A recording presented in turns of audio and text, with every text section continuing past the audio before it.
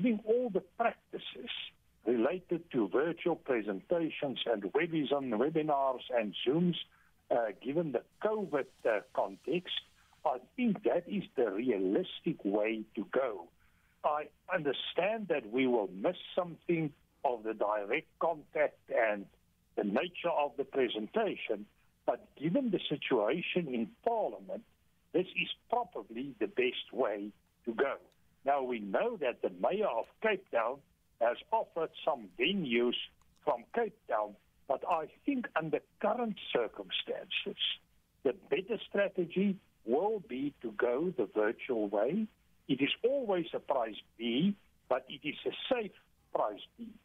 I also think that this State of the Nation is going to be a very important one that may be intimidated by and derailed by people from opposition and other groups, specifically thinking also of people within the ANC that may be dissatisfied with the President dealing with the outcomes of the Zondo Commission because he needs to provide a strategy in this regard. We know about the upcoming national conference of the ANC. There's currently a lot of elections taking place on provincial and regional levels within the ANC, and I think the President will probably felt less intimidated by a virtual type of presentation. So in a way, this reality may suit him a bit because he is really in trouble in terms of his own party, looking at the type of decisions I think he's supposed to take and which he is concerned about. If it is a virtual SONA, another thing that many are not considering is the boost that SONA normally provides for the hospitality sector in Cape Town. What do you think that move would mean for that sector if it is virtually? Well, definitely it will be negative. It is going to have a negative impact. And we know at this point in time, we would like to give incentives, economically speaking, to these sectors. But I think the reality, and I'm not 100% sure what is the situation in Parliament, but it seems not in practical circumstances. If a meeting and normal practice and process can be followed within that venue. So they need to get alternatives. We know that the National Assembly consists of 400 people, so it's not going to be easy to find a venue. We also know that Parliament is a complicated system. It's about the workings of committees. It's about caucus meetings. You need a very specific setup to deal with the practice and procedure. So I think that the virtual strategy will probably be the most appropriate under current circumstances. But as mentioned earlier, this is not the ideal, and that's also my experience at university, that a virtual meeting is about 20 to 40% of reality. The rest of the reality you are missing out on. But take into consideration that the State of the Nation address, in most cases, at least in the beginning, is a one-sided thing, but then the opposition politics kick in and it become a debate, and at the end of the day, the President needs to reply. And I cannot see that they will find a suitable venue before, let's say, the middle of February, in about a month's time. Mm-hmm. Now, the city of Cape Town has offered its town hall, for instance, and then, of course, we also heard calls for the Cape Town Convention Centre to be held. But there are others that are calling for SONA to be hosted at the Union Buildings in Pretoria. Is it perhaps feasible and viable to move the entire Parliament to Tshwane, as some seem to suggest?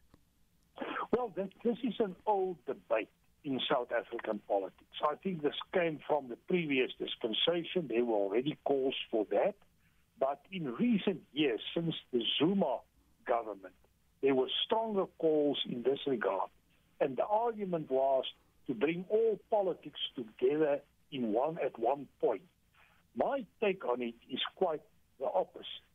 I know there is a cost involved, but we have a very long parliamentary tradition, and coming from the Cape. And if you look at the bigger tradition of Cape Town and the Western Cape, in terms of the bigger liberal parliamentary tradition in South Africa, I think this is a sound move to keep it there. Secondly, it's also about the costs involved to relocate initially. I know some people argue if they are closer together in Pretoria, then at the end of the day, the cost will be less. But then very important to me, I think from a democratic point of view, thinking about one principle, the separation of power principle, I think it is important not to have one location for all political power concentrating in one area. I think the principle of giving the executive capital to Pretoria, if you want to, the old Zuid-Afrikaanse Republic, the decision was taken, the Western Cape, the legislative capital, and Bloemfontein, the old Free State Republic, the judiciary, then I think it is a sound principle based on history and tradition. And it will be unfortunate if one mad guy, maybe with political support, burned down one of our most historic buildings and probably the strongest symbol of our democracy and our new dispensation. And this is becoming the basis and the argument for us shifting Parliament away from Cape Town. So I am not that positive about the decision, but there are rumors in this regard. Just briefly, Professor, the President, Cyril Ramaphosa of the ANC, is currently preparing for the January 8th speech. Now, for someone who was heavily criticized for his handling of the July unrest, what is your take on how Ramaphosa has handled the Parliament fire, the Concourt attack, as well as his preparations for the January 8th statement? Well, I think President Ramaphosa is a president in trouble. He is what we call a lame duck president. I don't think he has strong enough support base within the ANC to do what is necessary. I think the implications of only the first part of the Zondo Commission is far-reaching. This is going to be a very, very big test, not only for Ramaphosa and for the position of groupings within the ANC, but also for the bigger constitutional state, and especially the principle of the rule of law and the way the system of the law enforcement is working. Yes. And I must tell you, I think this is a bit of a kairos moment for the president. He needs to take strong decisions and he needs to act accordingly. The implementation is going to be critical. Now, some people are arguing that he may use this as a strategy to get rid of his opponents. I think that is a feeling within the ANC. If that is the case, then we are going to see fireworks.